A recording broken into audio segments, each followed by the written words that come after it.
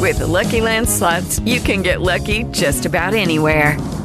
This is your captain speaking. We've got clear runway and the weather's fine, but we're just going to circle up here a while and get lucky. No, nothing like that. It's just these cash prizes add up quick. So I suggest you sit back, keep your tray table upright, and start getting lucky. Play for free at LuckyLandSlots.com. Are you feeling lucky? No purchase necessary. Void where prohibited by law. 18 plus terms and conditions apply. See website for details. Hello, everybody. This is Marshall Poe. I'm the editor of the New Books Network, and I'd like to tell you that we have a new and improved website. It has 2 new features that we think you'll love. One of them is a vastly improved search engine, so that when you type in keywords, you'll get a bunch of episodes really quick. The other is the ability to create a listener account. And in that listener account, you can save episodes for later listening. So you can create a kind of listening list. We think these features are neat and we think you'll enjoy them. Please visit the site today.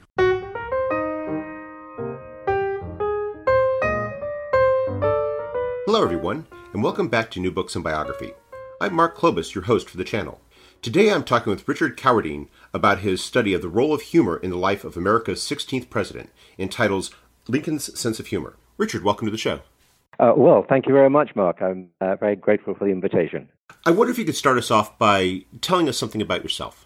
I'm now a retired historian from Oxford University. I was the Rhodes Professor of American History for 7 years. I then retired from that to become president of one of the 38 self-governing colleges that make up Oxford University, Corpus Christi College. I saw the college into its 500th anniversary year, 2017, and I'm now happily semi-retired and returning to the life of the writing scholar. So that's it in a nutshell. What was it that led you to write this book? As with so many explanations for why one does things, it's partly to do with other people's initiatives. I gave a lecture on Lincoln's humor many years ago at a conference in the Huntington Library in California, 2009. Gary Gallagher, Joan Moore invited me to speak at one of their Civil War conferences, and I thought, well, I'd like to do a talk on Lincoln and the Copperheads and his view of the Copperheads and his, in particular, the way in which he'd warmed to a satire at the expense of Copperheads written by David Ross Locke. And the subject, or the protagonist in this satire is the figure of Petroleum V. Naseby, and we may have occasion to talk about him later on. But that led me into really examining a satirical work that Lincoln found extremely attractive, extremely funny, and wonderfully edgy in the way in which it exposed the ethical flaws, as he would see them, of Copperheadism. It was a single lecture. I gave the lecture in the Huntington Library, and the following year I was invited to Gettysburg to give the lecture again, and the editor of the Concise Lincoln Library, Sylvia Rodrigue, was present, and following that, a couple of years later, in fact, not immediately, but eventually she got in touch and said she thought that Lincoln's sense of humor Lincoln's humor would make a very good subject for the Concise Lincoln Library series. Would I be interested in writing for it? And at the time I was president of Corpus Christi College, I didn't have a lot of time for a major scholarship, but I thought I could probably, in the corners of time, little pockets of time that you get as a president of an institution, work on the subject. And Sylvia was, my editor, was generous in giving me latitude of time to complete it. And eventually in 2016, I submitted my manuscript, and the book came out just a couple of months ago. So that's really the story. It was an initiative taken by an editor in response to a lecture that I'd enjoyed researching, and which took me into an aspect of Lincoln that I'd long thought worthy of exploration, but had never previously found the time to do. One of the aspects of the topic that I found so interesting is how it really runs counter to so many the image of Lincoln that so many people have in their mind, sort of the image of Lincoln at the memorial of the stern, kind, yet very serious statesman.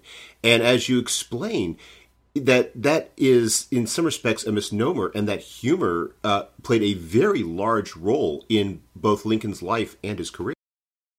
Yes. I think that it's very easy to take Lincoln's reputation as a storyteller, to take that without the full seriousness that it deserves. I do think that you get a better way of understanding someone from what makes them laugh as from what makes them serious. I think it's a way of getting a purchase on Lincoln that has been certainly revelatory to me.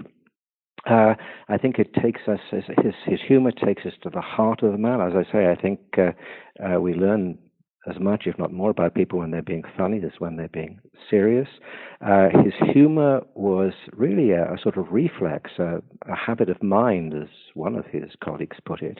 It was rich, many-sided. He had a Catholic taste in humor, and tall tales, Western tall tales, political satire, as I've mentioned, sharp wit, absurdity, morality tales, particularly bawdy jokes. He read widely in terms of humorous literature. He was also a very fine mimic. He could reduce an audience to tears of laughter. He appreciated the absurd.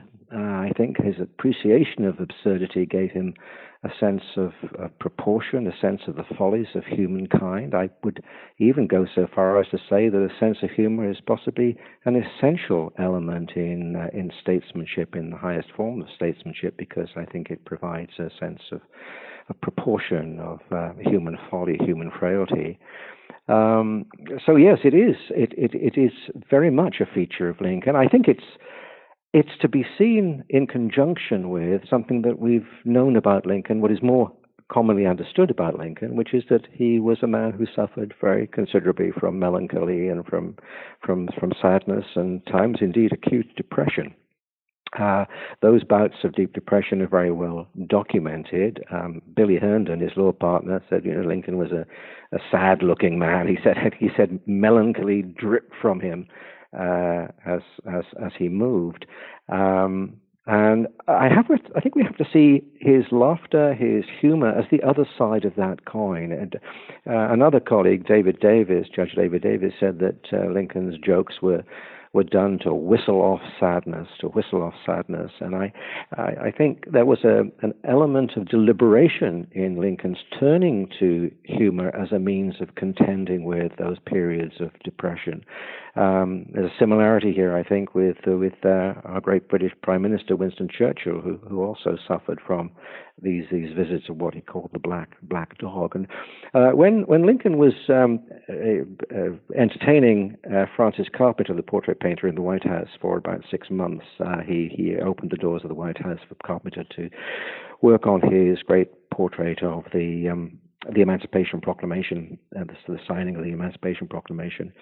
And Carpenter quotes Lincoln as saying, and it sounds to me entirely authentic, he said that if it weren't for the jokes and the jests, the stories that he told, Lincoln said he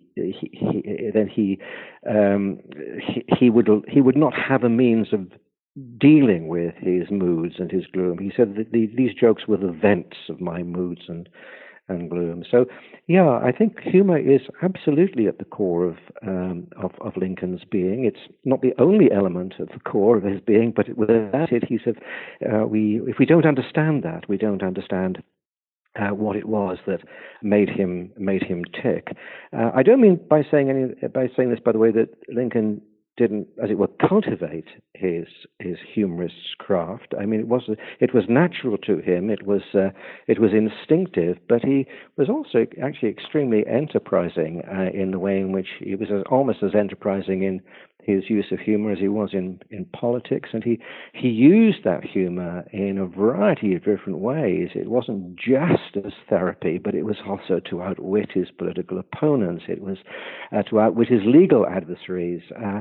It was also a means, he told his tales very often as a means of illustrating a political or a legal point. So there was a kind of utilitarian dimension to it in that way. He would use a story as a way of making a point forcefully or making a point clearly to a jury or to an audience of ordinary folk.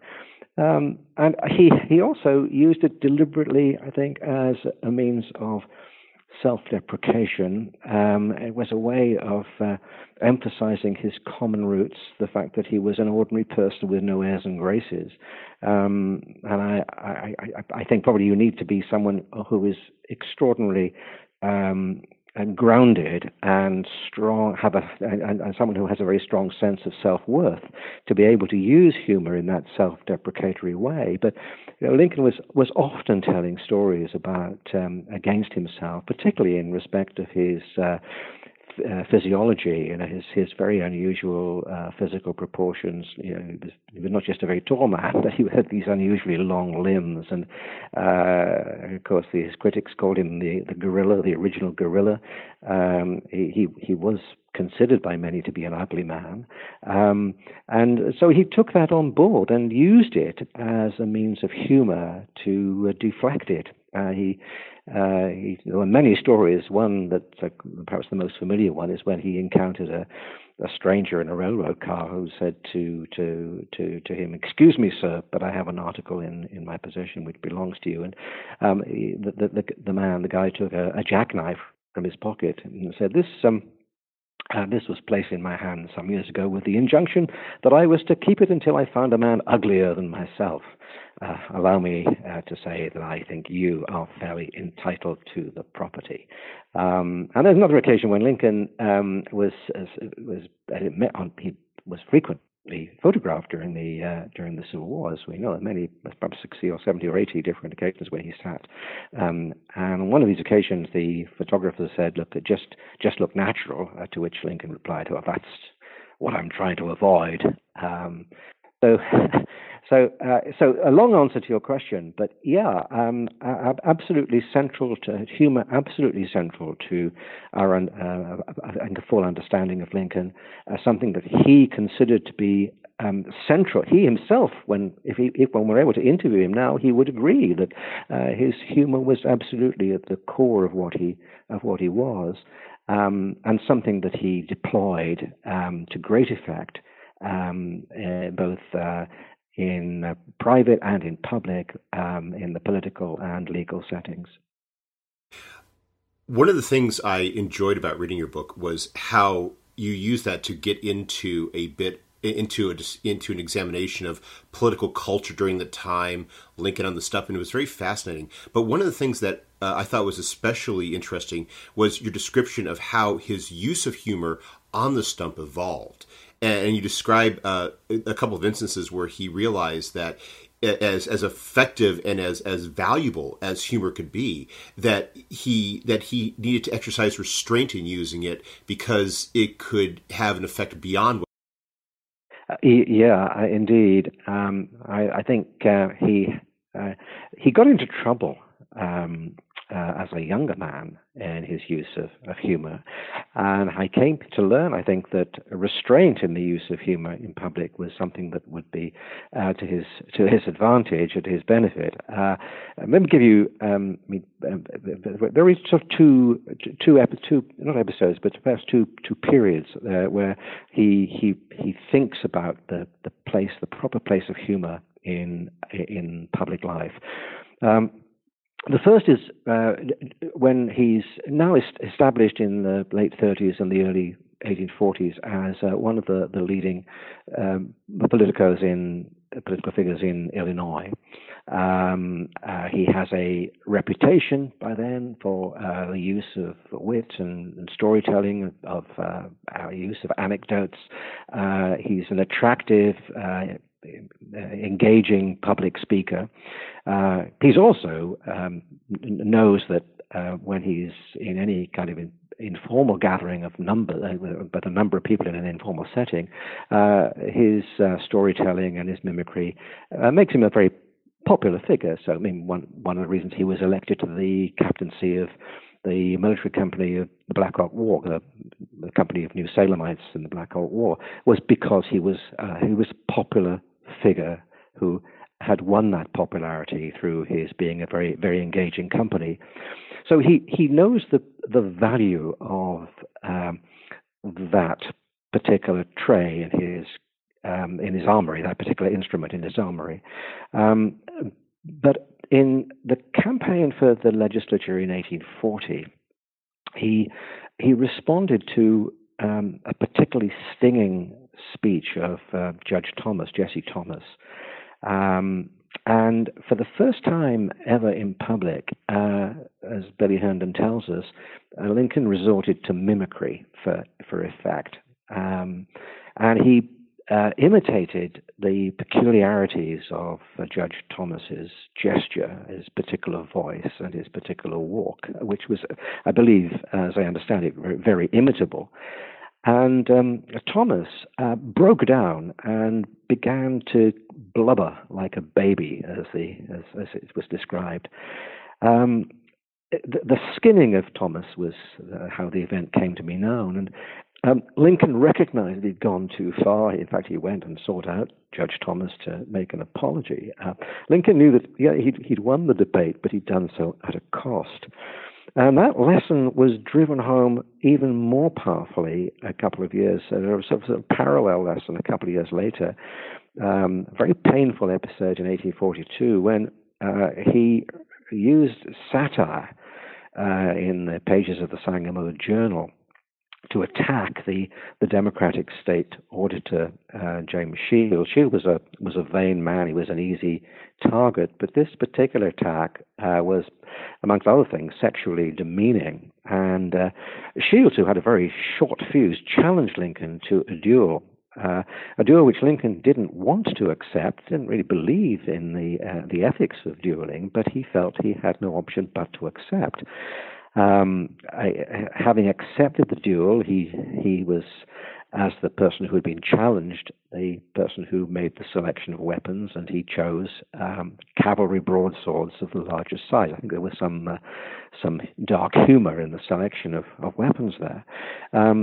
But at the last moment, fortunately, the seconds managed to avert the duel. But Lincoln was forever ashamed of that particular affair. It dogged him politically. It may well have denied him the nomination for the Whig congressional seat, or the congressional seat as a Whig, when he was hoping to run for Congress in 1842, 1844.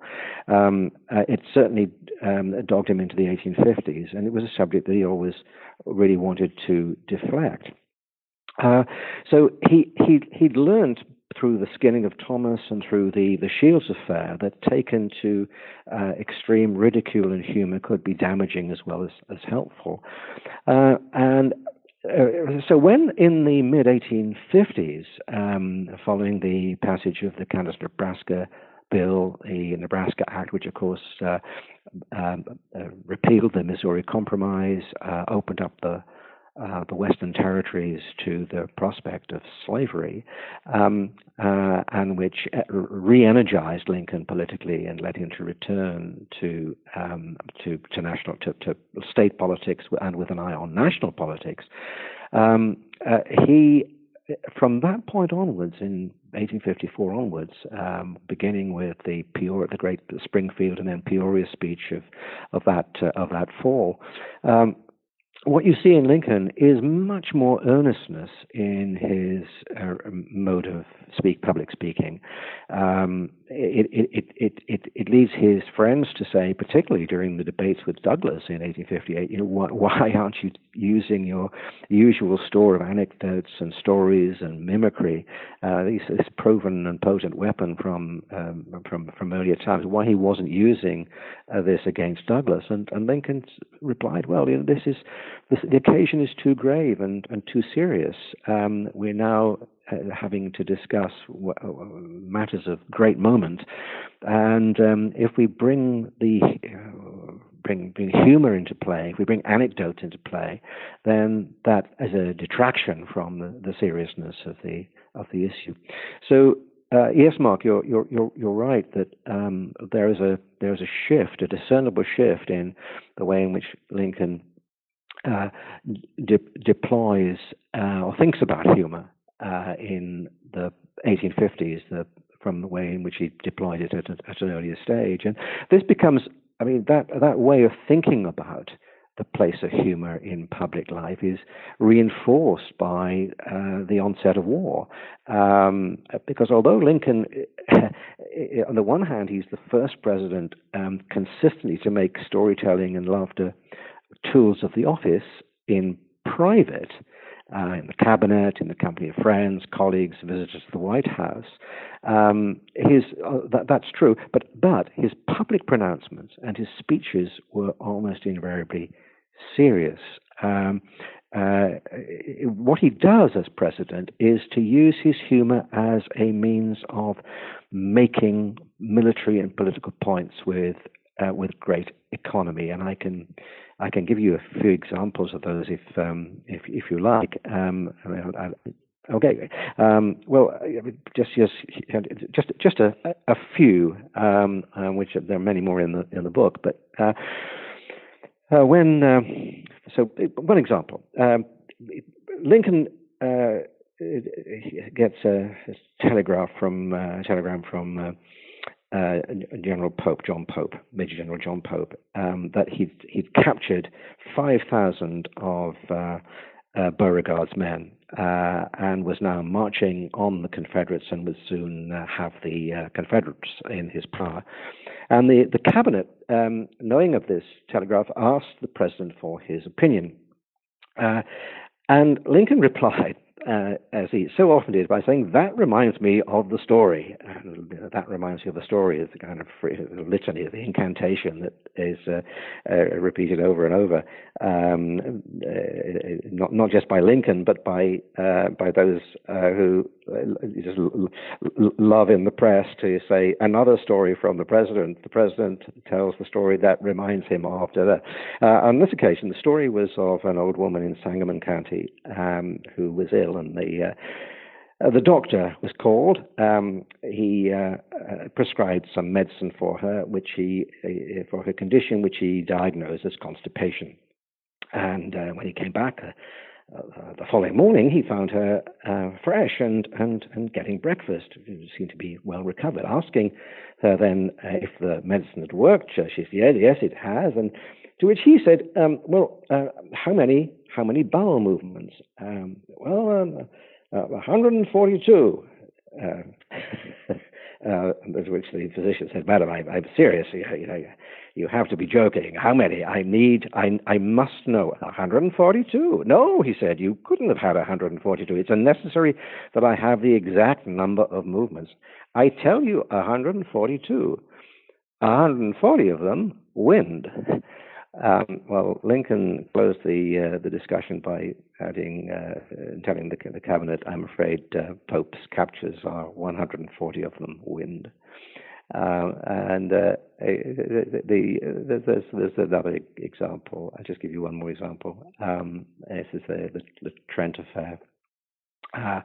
During the discussions in December of 1861, you recall Britain had threatened war over the Union Navy's seizure of Confederate envoys from a British ship. In December of 1861, the cabinet is discussing this, and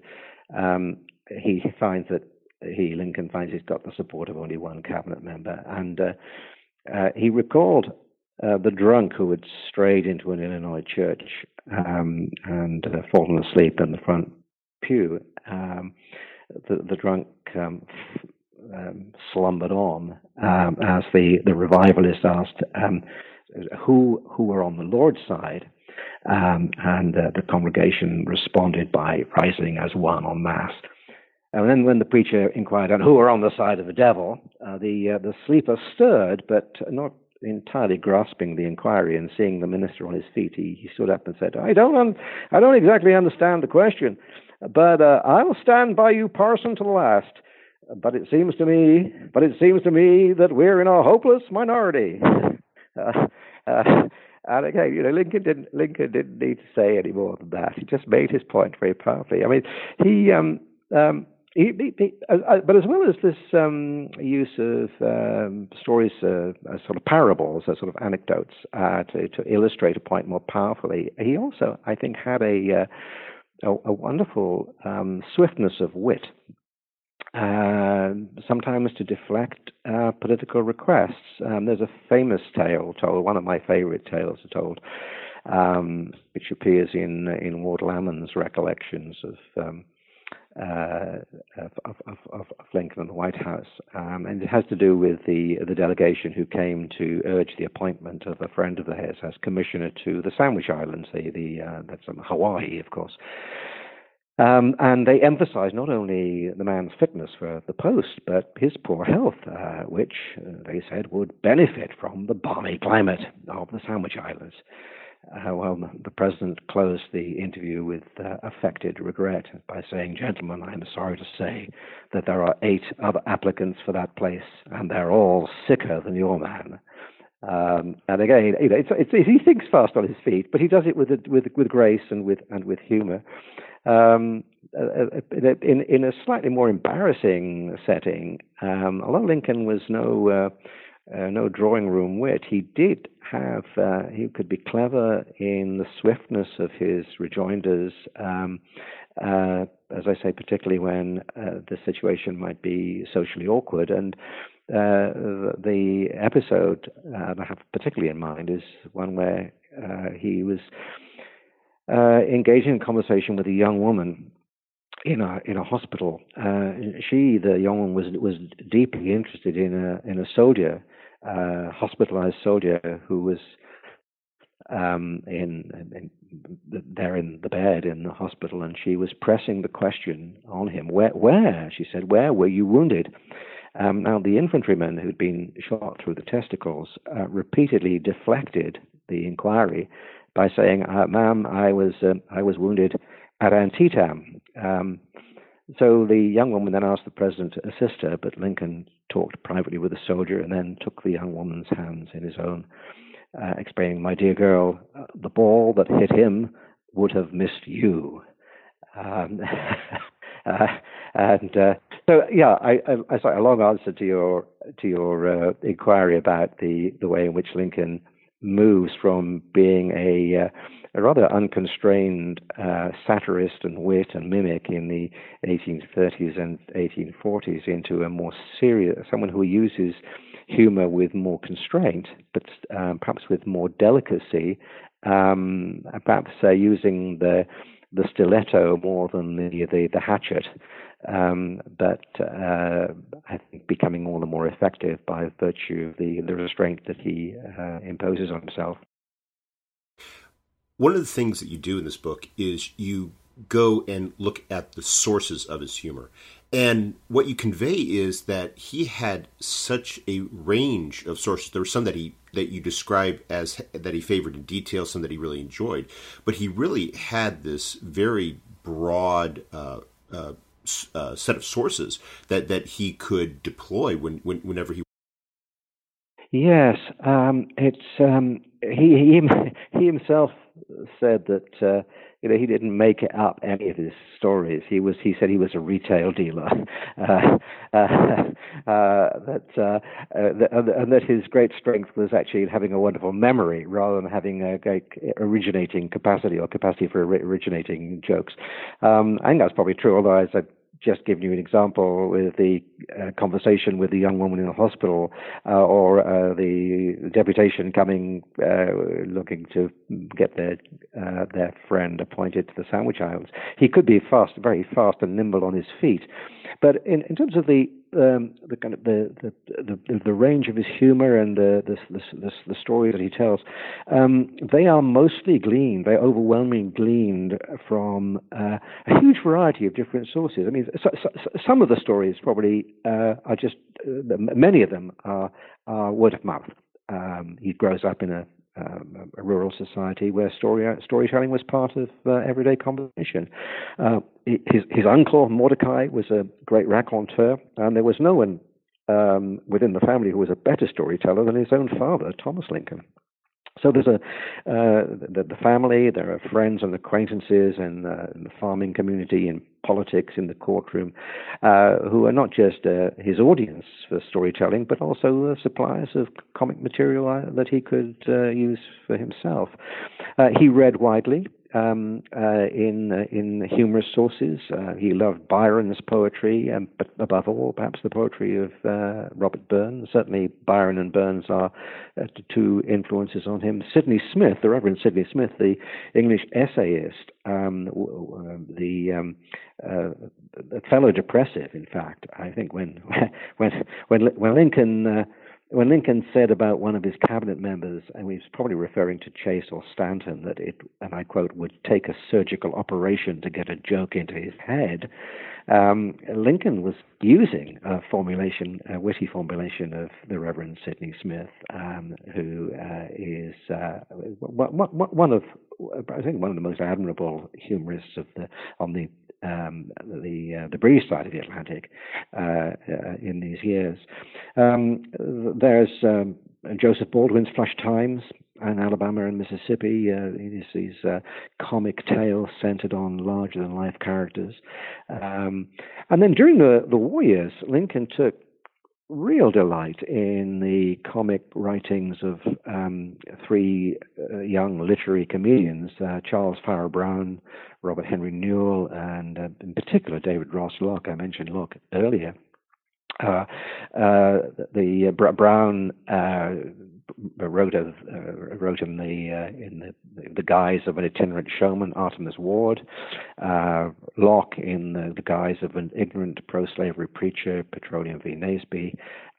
Noel wrote in the guise of Orpheus C. Kerr. If you say that name quickly, Orpheus C. Kerr, it becomes clear what he's doing. He's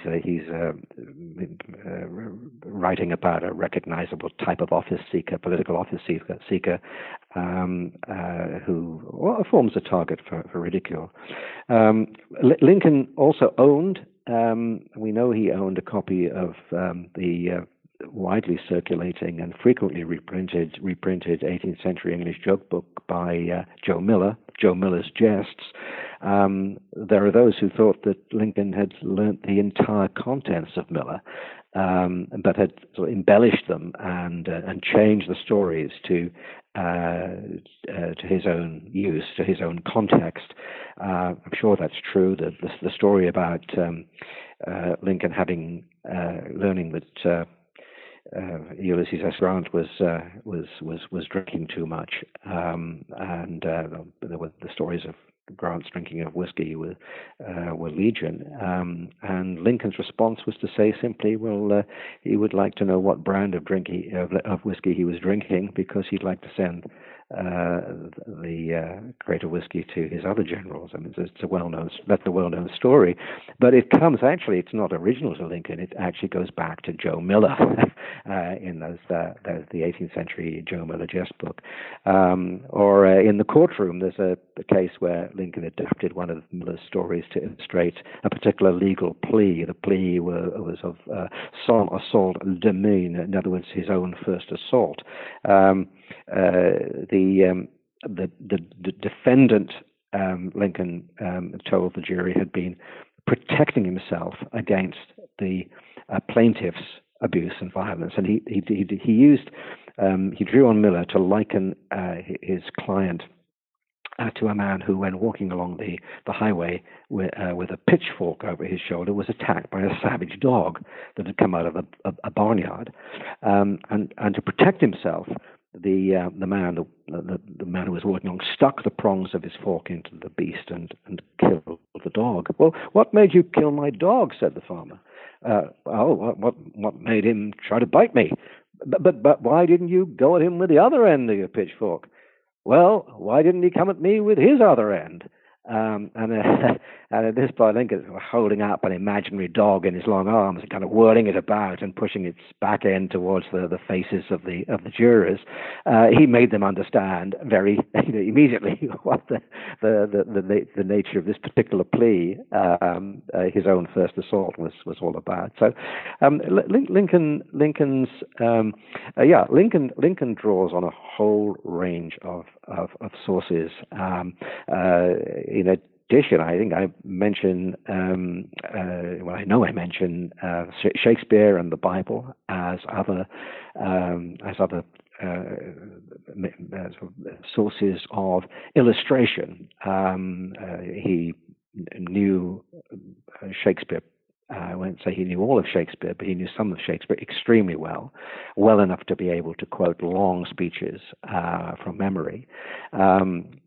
Equally, he could draw on passages of the Bible and on quotations from the Bible out of context, in a different context, but to his own benefit. In other words, using both Shakespeare and both Shakespeare and the Bible were so well known in the context that Lincoln moved in. This is a society where Scripture is just the ubiquitous text, but Lincoln's capacity to apply quotations or apply passages of the Bible in unexpected ways, again, was a means of drawing out the humor of the situation. One of the points you make in the book, and you've already alluded to this, was that Lincoln didn't just use humor to appeal to his audience in as a person or to win them over on an emotional level, but you also describe how he uses humor to make a moral critique that you refer to as laughter, and I love this phrase, as a just laughter. And I was wondering if you could elaborate upon that a bit. Yes, I said earlier on that I think the humor is the core of Lincoln's being, and it's not just because he finds in humor a event for his moods. It's not just that it's a simple therapy, but I think it also, in some of its dimensions at least, it speaks to his moral sense. Why? I mentioned that what had got me interested in Lincoln's humor more generally, and in writing about it more generally, was his love of David Ross Locke's creation, Petroleum v. Naseby, this particular satirical text that Lincoln could quote from at great length. The text is there in the text, his own copy of the Naseby sermons is there in the Library of Congress, and if you look at it, you'll see that it's singed from probably by the candle light by which Lincoln was reading it at night in the White House, and he said to David Ross Locke that for the genius to have written this satire, he would gladly have given up the presidency. This was the remark, of course, of a president who had himself attempted to write satirically in the early 1840s and had got into serious trouble, as I mentioned earlier. So Lincoln is a sort of satirist manqué, a satirist who has tried it and hasn't quite got it.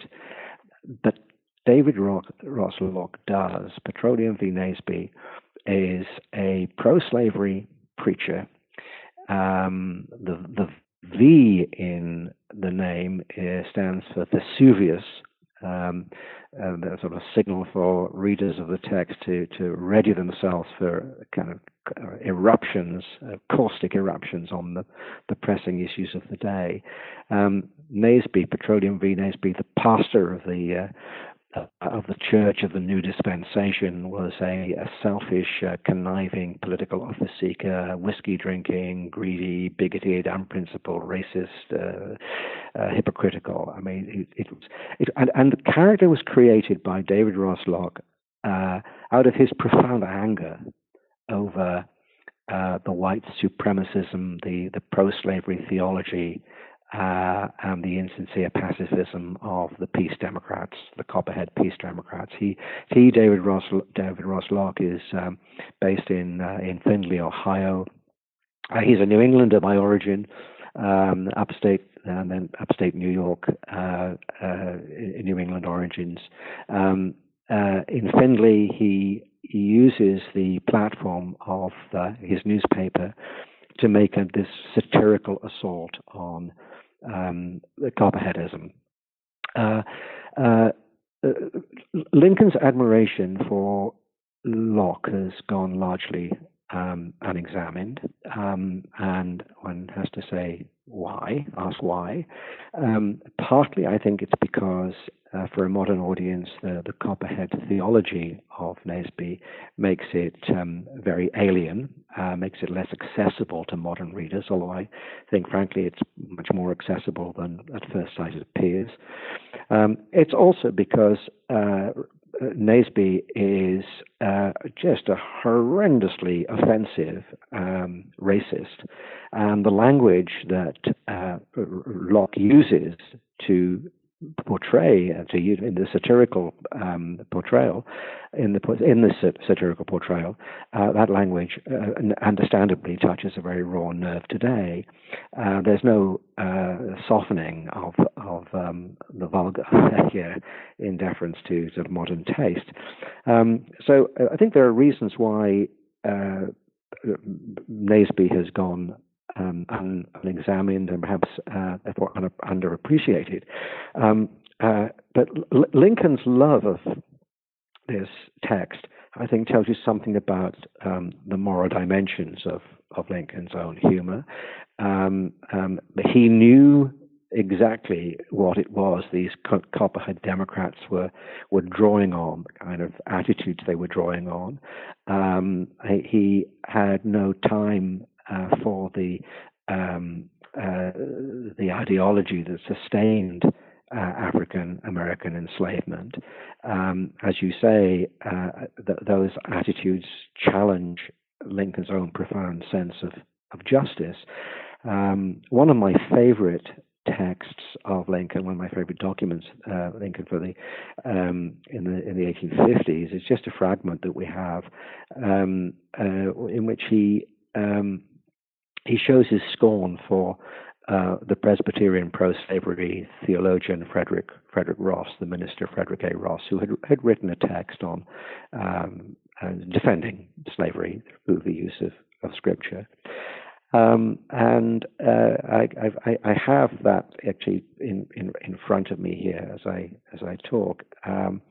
That the fragment says in his assault on Ross, Lincoln says that Ross has concluded that it is better for some people to be slaves, and in such cases it is the will of God that they be such.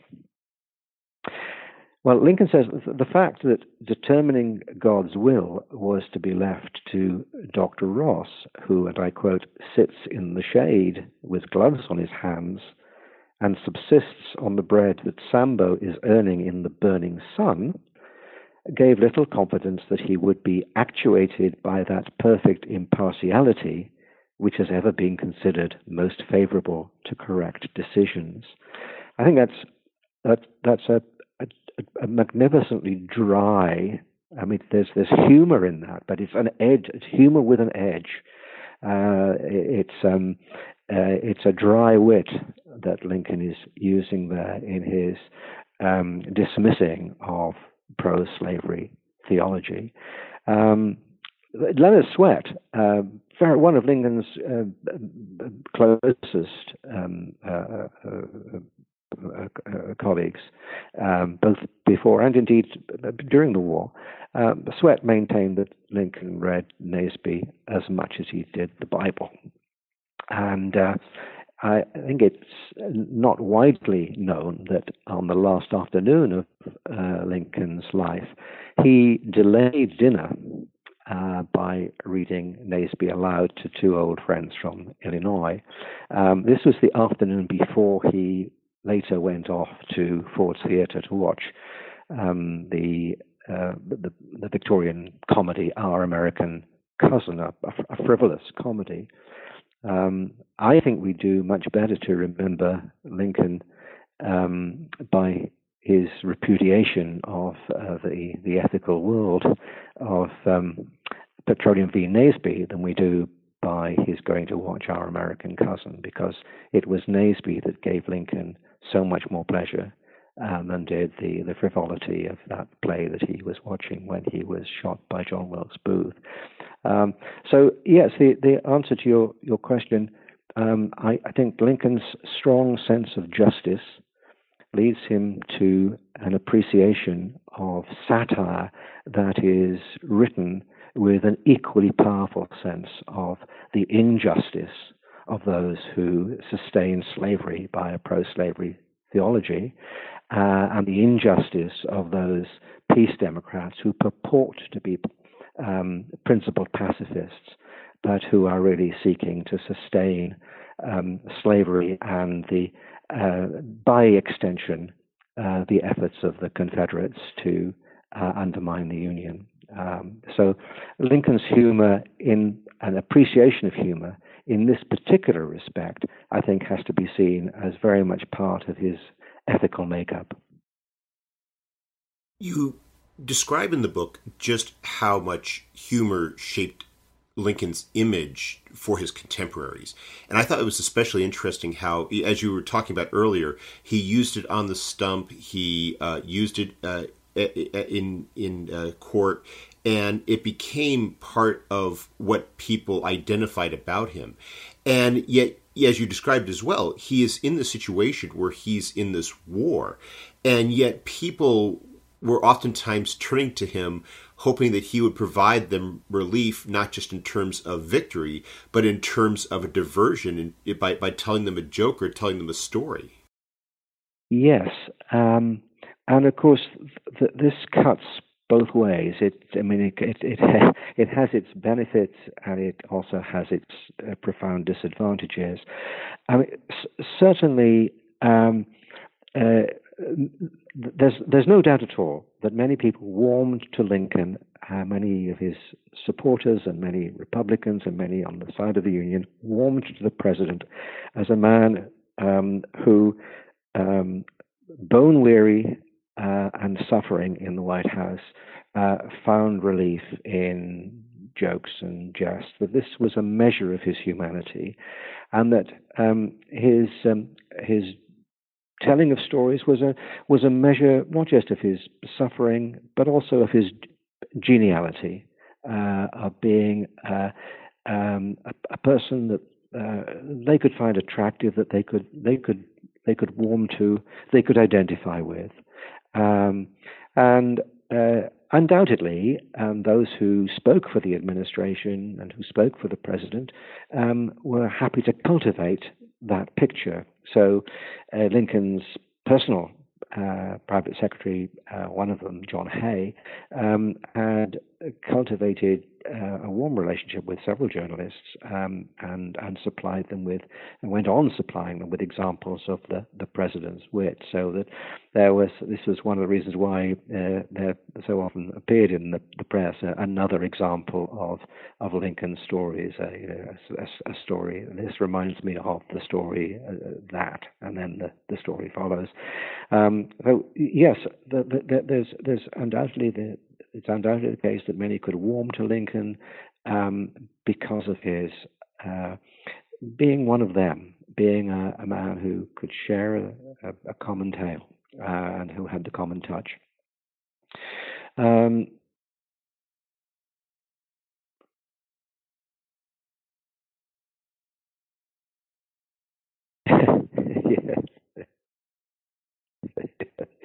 Yes. That's right.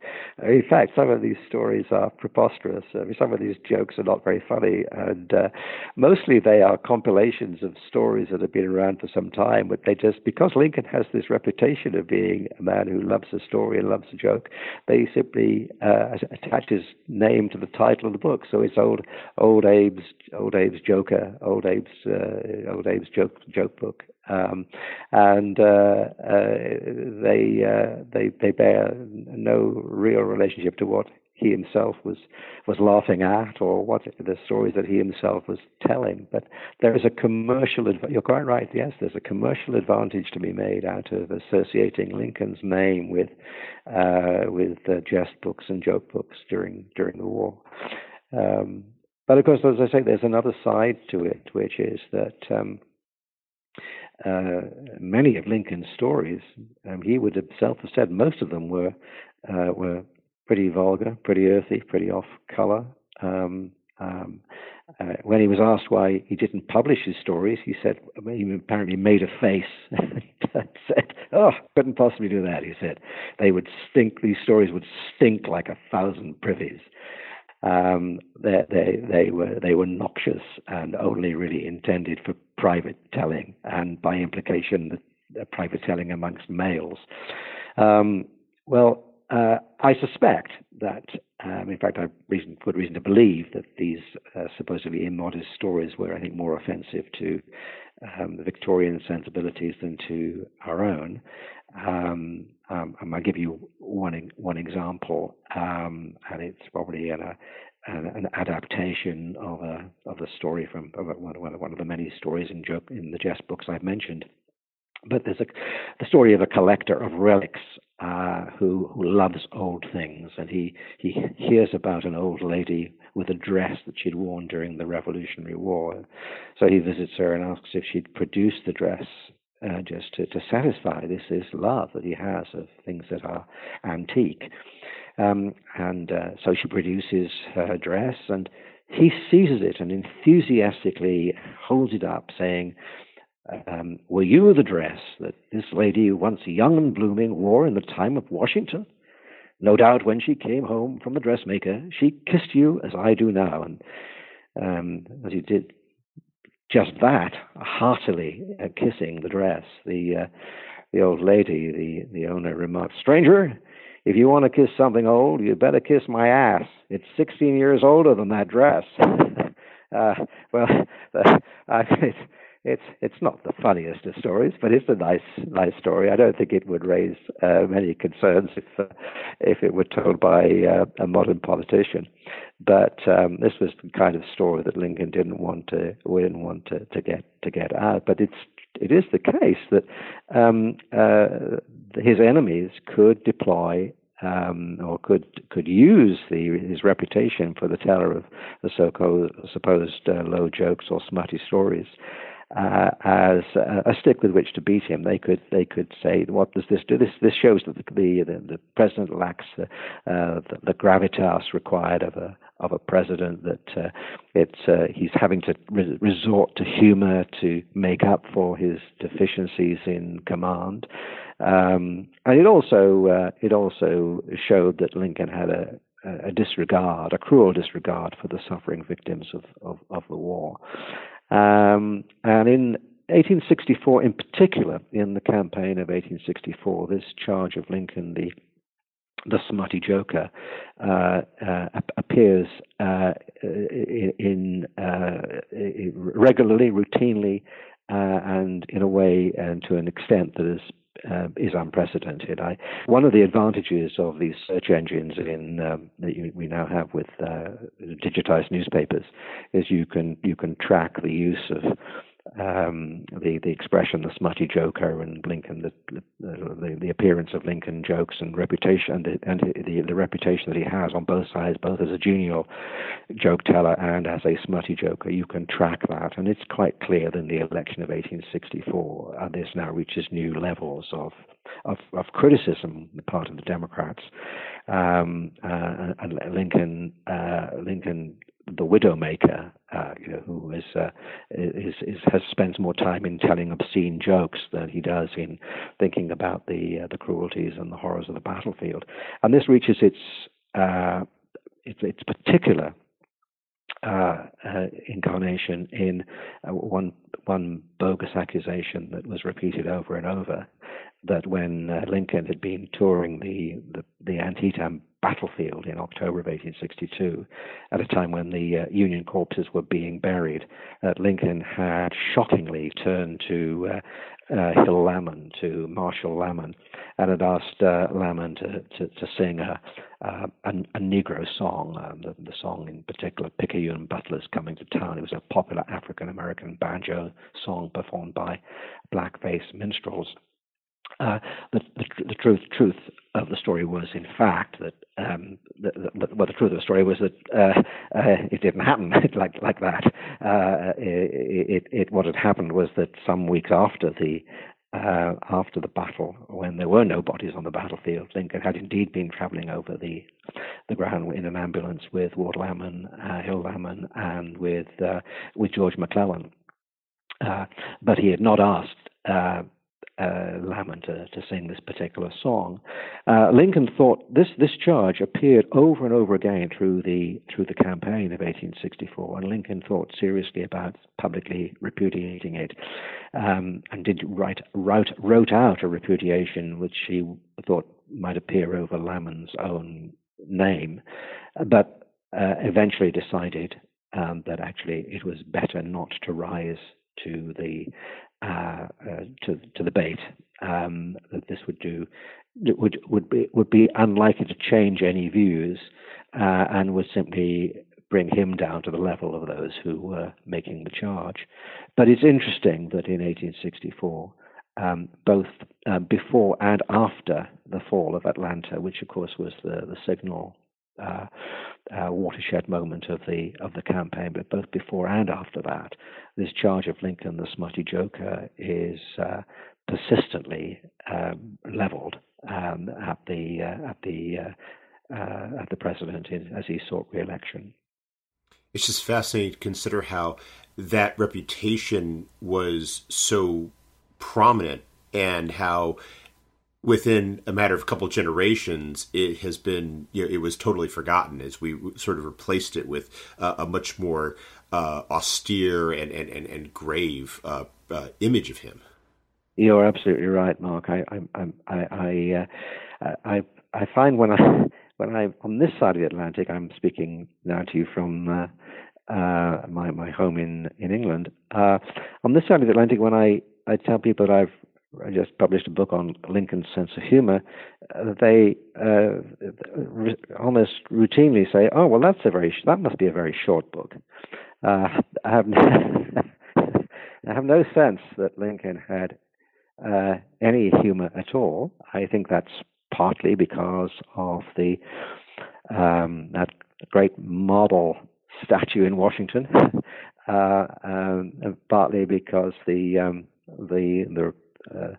engraved words in the Lincoln Memorial are a measure of the seriousness of the purposes that he pursued and his capacity for magnificent prose that is powerful, is ethical, but is not in the least bit humorous. While I think that Americans do have more of a sense that Lincoln was a man who had the capacity for wit, and whose sayings have come down, some of them, of course, not his own, but apparently some of his sayings have come down to us. Even in the United States, I think the full reality of Lincoln's humor is not fully appreciated, and that's understandable. It's also, I think, the case that when you start looking at Lincoln's stories and jokes, they are of their time. They have to be understood in the context in which the stories were told and the wit was made manifest. I think it's quite interesting how well a lot of that humor has survived. It's of its time, but in some respects, I won't say it's timeless, but it has travelled. It has travelled into the 21st century and is still it can still be appreciated. But what matters for us when we look at Lincoln above all is Lincoln, the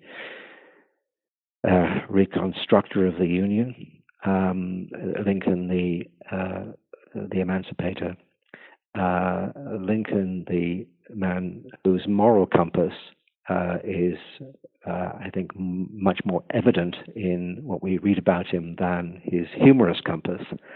But I would argue that actually his humor and his capacity for humor, his capacity for seeing the absurdities of life, capacity for appreciating human foibles, was very much part of that larger ethical understanding of the world. I'm second to none in admiring Lincoln's application of a moral dimension, or his bringing of a moral dimension to the politics of the 1850s and of the Civil War itself.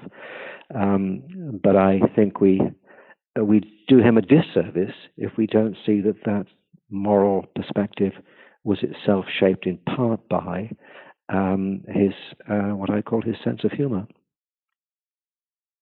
Well, we've taken up a lot of your time, but before we go, could you tell us what you're working on now? I'm returning to a project that I began in 2004, the year when I won the Lincoln Prize, and the project was shelved. Lincoln took over my life. I'm not at all unhappy about that. But the project was a project that related to some lectures that I was giving. I've been invited to give in Cambridge University, Cambridge, England, that is. And the lectures are on the place of religion in the construction of the American nation, from the Revolution through to Reconstruction. It's a big subject, and not exactly a novel subject, but I think I'm hoping I can bring something fresh to the topic. I call it Building a Righteous Nation. And I look at the different and competing ways in which Americans thought about righteousness. Righteousness not simply in terms of their church going and in their religious lives, but how they brought that into the political arena. So it grows naturally, I think, out of the work that I've done on Lincoln over the last 20 years, but also goes back to work that much of my career has been in my academic scholarship, as it were, has been in the area of American religion. And it'll be a way really of bringing together the themes that I pursued in understanding Lincoln and the themes that preceded that when I was working on, particularly on evangelicals in the era leading up to the Civil War. Well, I'm sorry you're turning away from Lincoln, but it sounds like it's going to be a fascinating book. Well, I hope so. and in retirement, or semi-retirement, I hope have the space and time to pursue that. I'm certainly looking forward to getting my teeth into it. I think it's as I say, I think is a subject that speaks to my interest, but I think also is a subject that's in its own right is a big one and an important one, and one that I hope will shed some further light on the way in which the nation made its way to the crux of its history, the American Civil War. Richard, thanks for taking some time out of your schedule to speak with us. I hope you have a wonderful day. Thank you very much, Mark. I've enjoyed it very much indeed. Thank you.